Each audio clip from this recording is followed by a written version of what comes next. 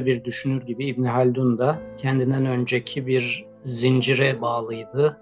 Kendinden önceki bir geleneğe yaslanıyordu. Dolayısıyla İslam düşünce tarihinin bütün büyük devlerinin neredeyse İbn Haldun'da izlerini görmek mümkün.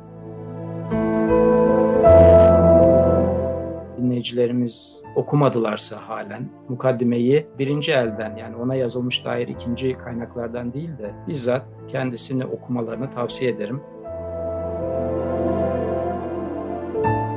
Bugünü, günümüzü anlamak, yorumlamak, değişimi, dönüşümü görebilmek, arkasını görebilmek ve geleceğe dair de tahminde bulunabilmek için, sağlıklı tahminlerde bulunabilmek için Mukaddime'nin çok iyi bir başlangıç noktası olduğunu düşünüyorum. Bu entelektüel çabanın müstakil bir disiplin, müstakil bir bilim olduğunu düşünüyor. Kendisinden önce hiç kimsenin bu şekilde bir çerçeve çizmediğini, bu şekilde bir çaba içerisinde olmadığını söylüyor ve bunun yeni bir bilim olduğunu iddia ediyor ki buna da ilmi umran ya da umran ilmi diyor. Toplumların tabiatına dair bir çerçeve çiziyor. Ve burada toplum ile kastettiği şey de umran. Umran, yani birkaç katmanda kullanıyor umran kavramını ama şu an için genel olarak toplum, el-içtima, el-insani, yani insan topluluğu ya da toplumu demek kafi. Cemil Meriç için İbn Haldun'a bakışı tabii ki bizim açımızdan da önemli. Cemil Meriç kendisi bir sosyolog ve sosyolojiye ilgi duyan birisi, bir entelektüel, bir zihin. Öte taraftan İbn Haldun'da da bir büyük ışık görüyor. İnsanlar Mukaddime adını ve İbn Haldun adını biliyordu ama okuyan çok az kişi vardı. Üniversitelerde zaten çok fazla anılan bir isim değildi. Ama sonra giderek artan oranda İbn Haldun'a ilgi arttı ve İbn Haldun hakkındaki bilgi arttı. Mukaddime daha fazla okunur oldu. Coğrafya kaderdir ifadesi İbn Haldun'da geçmiyor. Fakat anlamı, yani o ifadenin anlamı büyük ölçüde İbn Haldun'da karşılık buluyor.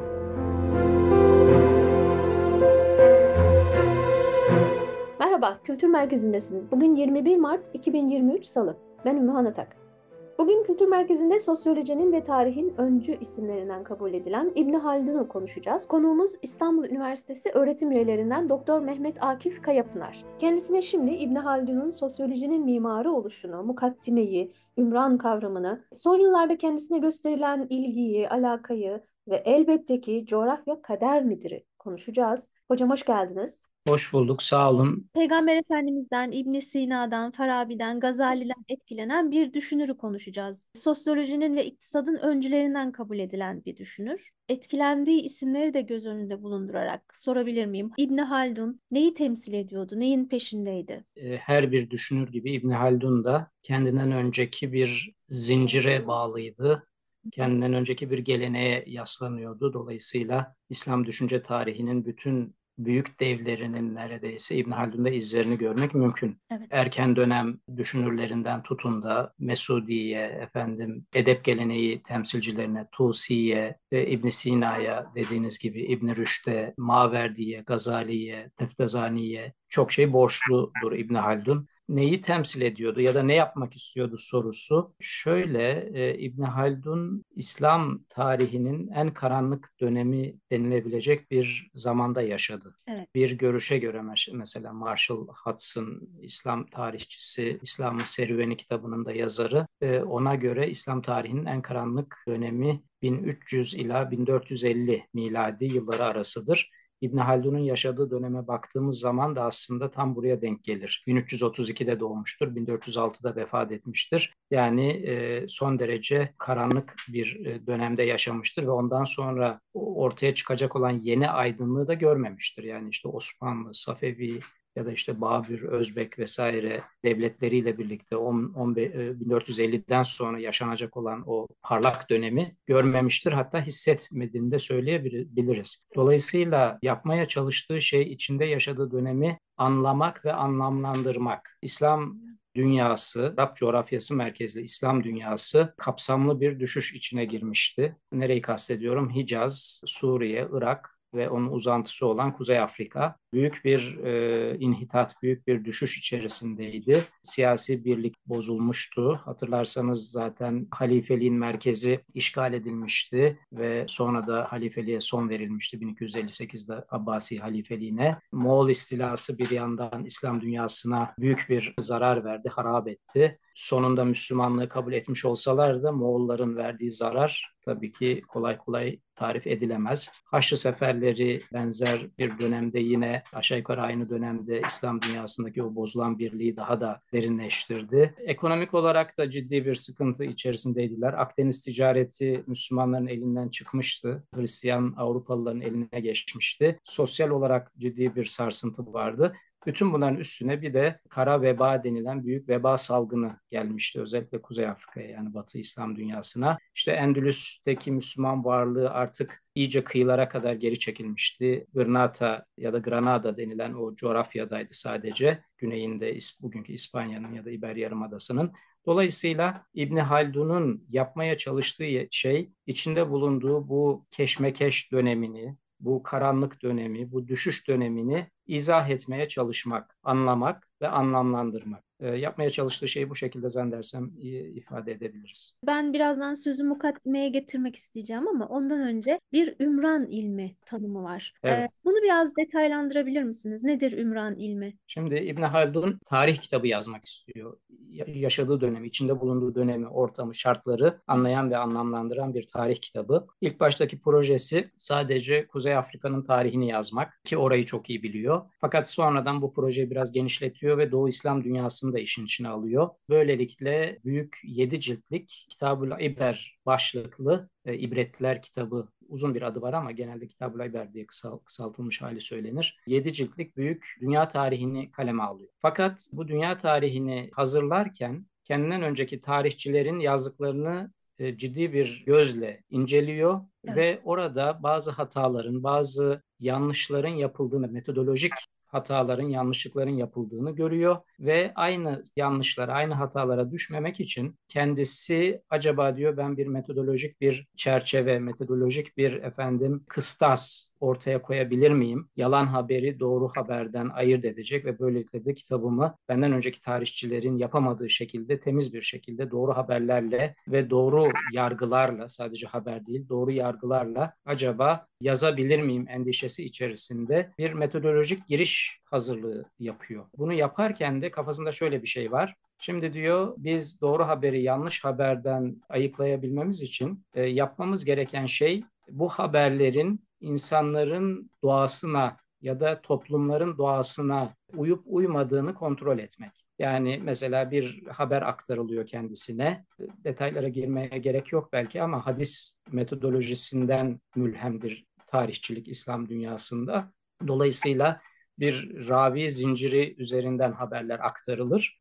Fakat İbn Haldun sadece bu zincire bağlı kalmanın doğru olmadığını düşünüyor ve acaba diyor, ben haberleri test edebileceğim, doğruluğunu yanlışlığını belirleyebileceğim başka bir kıstas bulabilir miyim? Bu kıstas da insanların ya da toplumların tabiatı. Acaba insanların ve toplumların kurallara bağlı, modellenebilir, anlaşılabilir, tarif edilebilir bir tabiatı var mı? Eğer o tabiatı ben keşfedebilirsem, bana ulaşan haberleri de o tabiatın süzgecinden geçirerek ayıklayabilirim. Bu bakımdan çok güçlü bir metodolojik giriş yazmaya karar veriyor. Nihayetinde Mukaddime diyeceğimiz kitap bu şekilde ortaya çıkıyor. Bu toplumun tabiatına dair de tabii ki kendi zihninde çok güçlü gözlemler söz konusu, yargılar söz konusu. Tabii ki kendisinden önce bu konularda yazılmış şeylere de hakim ve böylelikle sistematik bir model geliştiriyor. Toplumların tabiatına dair bir çerçeve çiziyor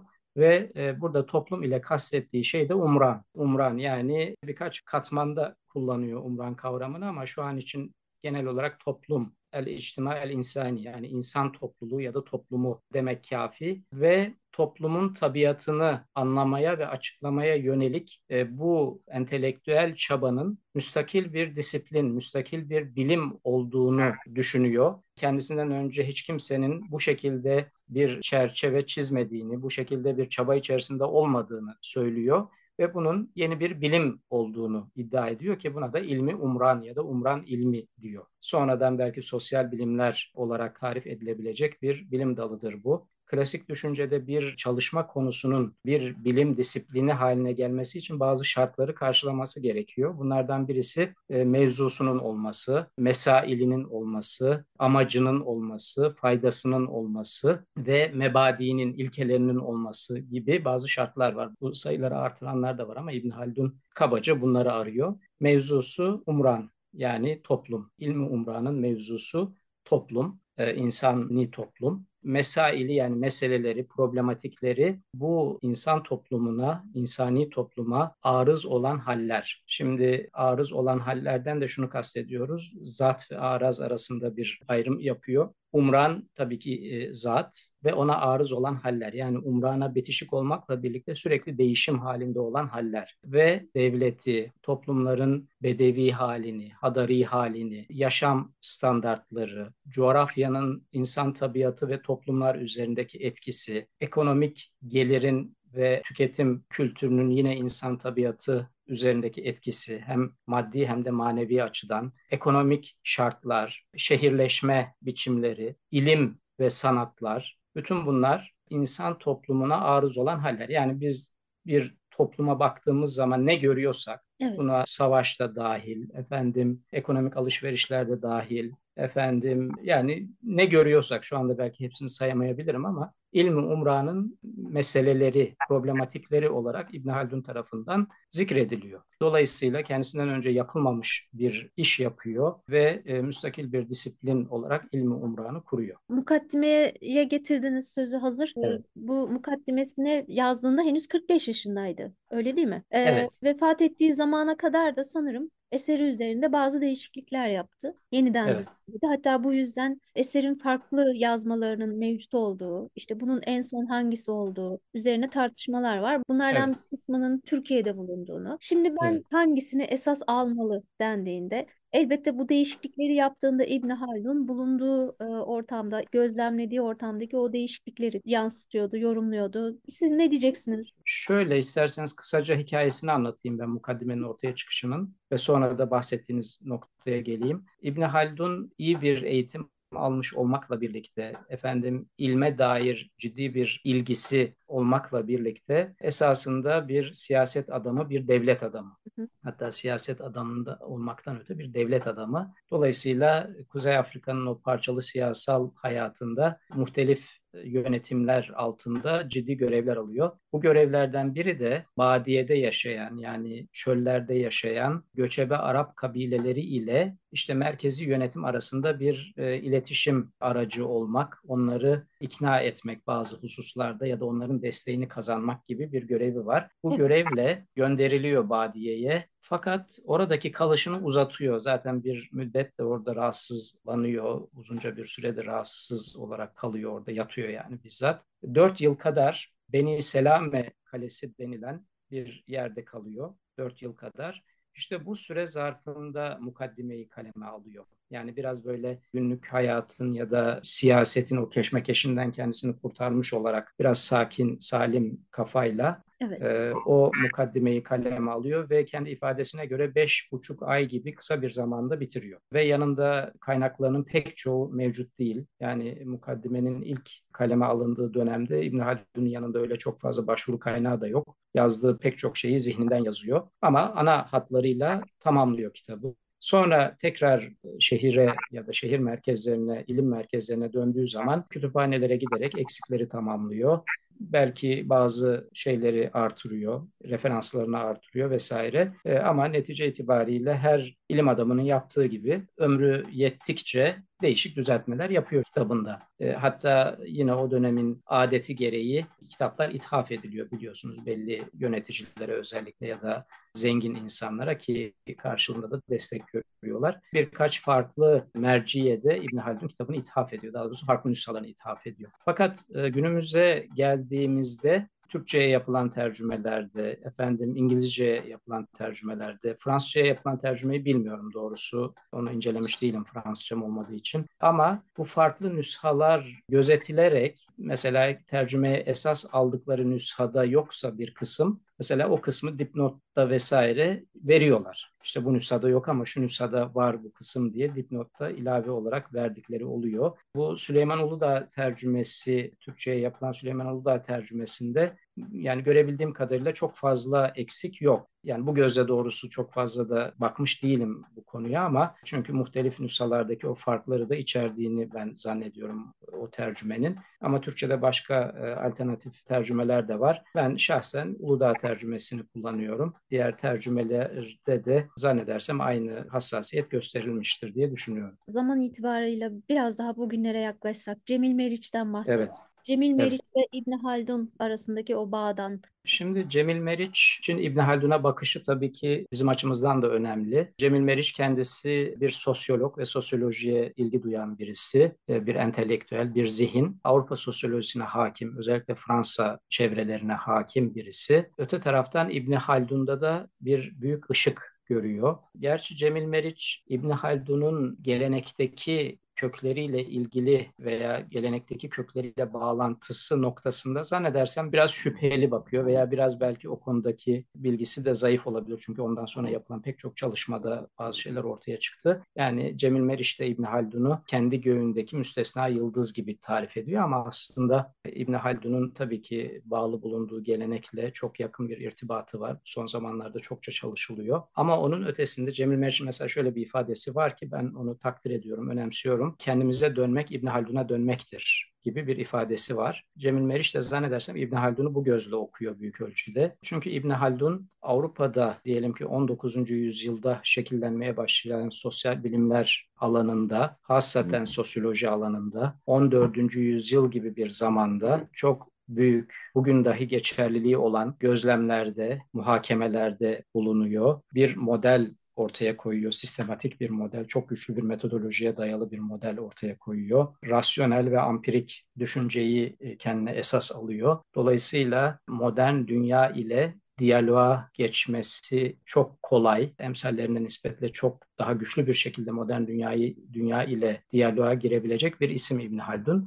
Cemil Meriç zannedersem İbn Haldun da bu ışığı görüyor. Ve İbn Haldun aynı zamanda İslami bir dünya görüşüne sahip. Kişisel hayatında da yani pratik hayatında da efendim dünya görüşü açısından da İslam'a bağlı birisi İbn Haldun ve onun bu bağlılığı Müslüman zihni ile nasıl sosyal bilim yapılır sorusunun cevabı aslında İbn Haldun'da mevcut. Bu bakımdan İbn Haldun'da Cemil Meriç'in ben bu kapıyı, bu pencereyi gördüğünü zannediyorum. Yani bir Müslüman zihnin modern toplum bilim yapma imkanını İbn Haldun'da gördüğünü, hissettiğini zannediyorum. Dolayısıyla ben de bunu önemsiyorum doğrusu. İbn Haldun'u ben bu konuda çok ciddiye alıyorum. Cemil Meriç'in de benzer bir şekilde orada bir ışık gördüğünü zannediyorum. Müslüman bakış dediniz ama bir de Machiavelli, Rousseau, Montesquieu, Karl Marx bunların da İbn Haldun'dan etkilenen isimler olduğu söyleniyor. Doğrusu o etkilenme konusu biraz şaibeli. Ne kadar etkilendikleri,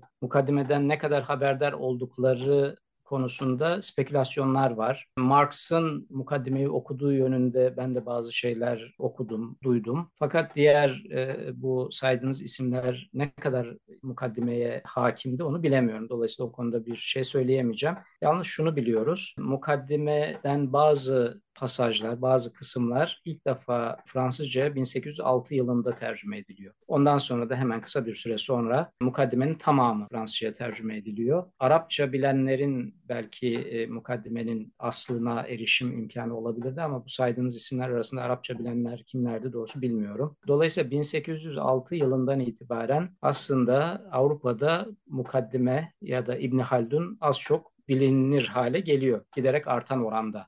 Ama bu isimler ne kadar aşinaydı İbn Haldun'a, ne kadar onu biliyorlardı doğrusu bilmiyorum. Hocam siz uzun bir süre mukaddeme dersleri verdiniz, okumaları yaptınız. Bu dersleriniz devam ediyor mu? İlgi nasıl? Ya da genel olarak bakıldığında üniversitelerde Ee, yeterince anlatılabiliyor mu İbn Haldun? Anladım. İbn Haldun ben ilk defa yüksek lisansa başladığımda ben de okumuştum İbn Haldun. Daha önce adını duyuyordum ama doğrusu hiç okuma imkanım yoktu. Bulamamıştım. Daha doğrusu özel bir ilgi duymamıştım okumak için. Fakat ilk defa yüksek lisans yaparken mukaddimeyi okudum. Tabii ki her mukaddimeyi okuyan gibi ben de çok etkilendim. Daha sonra üzerine akademik çalışma yapmayı düşündüm ve nihayetinde doktoramı da onun üzerine yaptım. O günden beri de İbn Haldun'la ve Mukaddime ile ilgili çalışmalarıma devam ediyorum. Benim çalışmalarım düşünce tarihçiliğinden ziyade siyaset felsefesi bakış açısıyla Mukaddime'yi okumak. Dolayısıyla oradan neler çıkarabilirim, bugün itibariyle geçerli olan neler var, bunları nasıl işleyebiliriz gibi bazı sorularla yaklaşıyorum Mukaddime'ye. Ki ben bunu aşağı yukarı 2000 yılında zannedersin, 1999-2000 yılında ilk okumuştum. Ve o dönemde çok fazla bilinen bir yazar değildi. Yani ehli biliyordu. İnsanlar Mukaddime adını ve İbn Haldun adını biliyordu ama okuyan çok az kişi vardı. Üniversitelerde zaten çok fazla anılan bir isim değildi. Ders kitaplarında pek adı geçen bir isim değildi. Sonra ben yurt dışına gittim yüksek lisans ve doktora için. Orada da mesela şöyle ilginç bir anekdot anlatayım size. Bir hocam Johns Hopkins Üniversitesi'nde uluslararası ilişkiler teorisi alanında çok da adı duyulan bir kişiydi. Müstakil bir teorisi de var. Teorisinde küresel sistemik dönüşümleri anlatıyor. Bunun üzerine ben de biraz İbn Haldun'dan bahsettim ona. Ya dedim, böyle birisi var, sizinle paralel bazı şeyler söylüyor. Hiç biliyor musunuz, duydunuz mu falan filan. Aa dedi, çok ilgimi çekti dedi, enteresan dedi. Şimdi hangi üniversitede ders veriyor gibi bir soru sordu bana. Yani İbn Haldun hiç duymamış, halen yaşadığını zannediyor. O dönemde böyleydi. Yani sadece ilgilileri arasında bilinen bir isimdi. İşte oryantalist çevrelerce bilinen bir isimdi ama sonra giderek artan oranda İbn Haldun'a ilgi arttı ve İbn Haldun hakkındaki bilgi arttı. Mukaddime daha fazla okunur oldu. Bu sadece Türkiye'de değil, Avrupa'da, Batı'da da böyle oldu. Mesela işte bazı böyle popüler şeylere de çıktı, belki hatırlarsınız. Zuckerberg, Facebook'un kurucusu değil mi? Yanlış hatırlamıyorsam. Mesela onların bir kitap okuma kulübü varmış. Mukaddime'yi okudular, orada bunu da duyurdu. Onun daha öncesinde Reagan'ın, Amerikan başkanı, Mukaddime'ye şeyleri vardı. İbn Haldun'a referansları olmuştu. Yine Walmart'la ilgili bazı tartışmalarda yine İbn Haldun modeli gündeme gelmişti. Ona paralel olarak Türkiye'de de İbn Haldun adı, İbn Haldun'a duyulan ilgi ve mukaddime okuma oranı giderek arttı. Şu anda çok popüler bir isim haline geldi. Pek çok yerde görülüyor, biliniyor. Yine Batı kökenli ders kitaplarında İbn Haldun adını daha fazla görüyorum ben. Çalışanlar çok fazla. Hem Türkiye'de hem dünyada İbn Haldun'a dair çalışanlar çok fazla. İbn Haldun'un modelini muhtelif örnek olayları izah etmek için kullananlar çok fazla. Sadece Batı'da değil, Uzak Doğu Asya'da da, mesela Endonezya'da, Malezya'da, Afrika'da İbn Haldun düşüncesi artık çok daha bilinir bir durumda. Fakat sosyal bilimlerde ana akım mecrada yeterince temsil ediliyor mu diye sorarsanız, doğrusu tam yeterince temsil edildiğini söyleyemem. Mesela İbn Haldun literatüründe bir kanat şunu savunuyor. İbn Haldun da Marx, Weber, Durkheim'la birlikte diyelim ki sosyoloji kitaplarında ya da sosyal teori kitaplarında anlatılması gereken bir isimdir gibi bir yaklaşım var. Ki bunu da yapıyorlar kendileri. Uzak Doğu merkezli bir yaklaşım, Güneydoğu Asya merkezli bir yaklaşım. Fakat henüz daha fazla biliniyor olmakla birlikte henüz tam yeterince karşılığını bulduğunu söyleyemem. Ama tabii ki mesela bir 20 yıl öncesine göre çok daha ileri bir noktadayız. Evet, hocam şimdi çok fazla vaktinizi almamak için Estağfurullah, buyurun. son bir soru. Bu soruda biraz evvel popüler bir iki örnek verdiniz. Popüler bir soru olacak. Sosyal medyada bazı cümlelerin bazı isimler tarafından söylendiği şeklinde paylaşımlar yapılıyor. Evet, Bunlardan biri coğrafya kaderdir. evet. Mukaddime'de böyle bir cümle tam olarak var mı yoksa mana itibarıyla mı bu? Böyle bir cümle ben rastlamadım. Mana itibariyle var. Fakat lafız itibariyle böyle bir cümle ben rastlamadım doğrusu. Yok herhalde, yok olduğunu zannediyorum. Nitekim zaten yine sosyal medyada yapılan tartışmalarda benim görebildiğim kadarıyla o cümleyi kimin sarf ettiği ilk olarak da tespit edilmiş durumda. Yani hem Türkiye'de hem Fransa menşeli galiba bir düşünürün ilk defa sarf ettiği söyleniyor.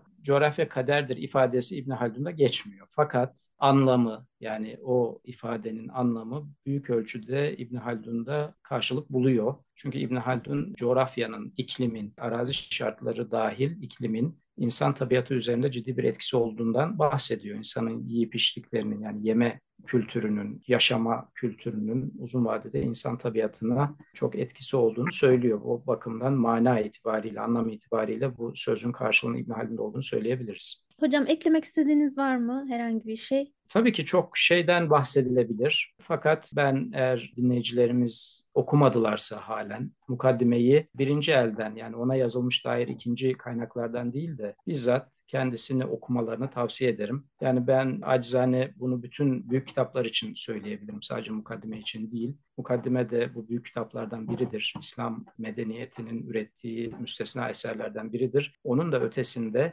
bugünü, günümüzü anlamak, yorumlamak, değişimi, dönüşümü görebilmek, arkasını görebilmek ve geleceğe dair de tahminde bulunabilmek için, sağlıklı tahminlerde bulunabilmek için Mukaddime'nin çok iyi bir başlangıç noktası olduğunu düşünüyorum. Yani elbette sadece onu okumak yeterli değil. Fakat ciddi bir gözle, dikkatli bir şekilde yapılacak okumanın insanların ferasetini, basiretini, muhakeme gücünü ciddi ölçüde artıracağını düşünüyorum. Bu bütün büyük kitaplar için geçerlidir ama hasreten toplum, siyaset söz konusu olduğu zaman bu mukaddime için böyledir. Evet hocam, çok teşekkür ederim zaman Ben ayırdığınız için. teşekkür ederim. Estağfurullah, sağ olun.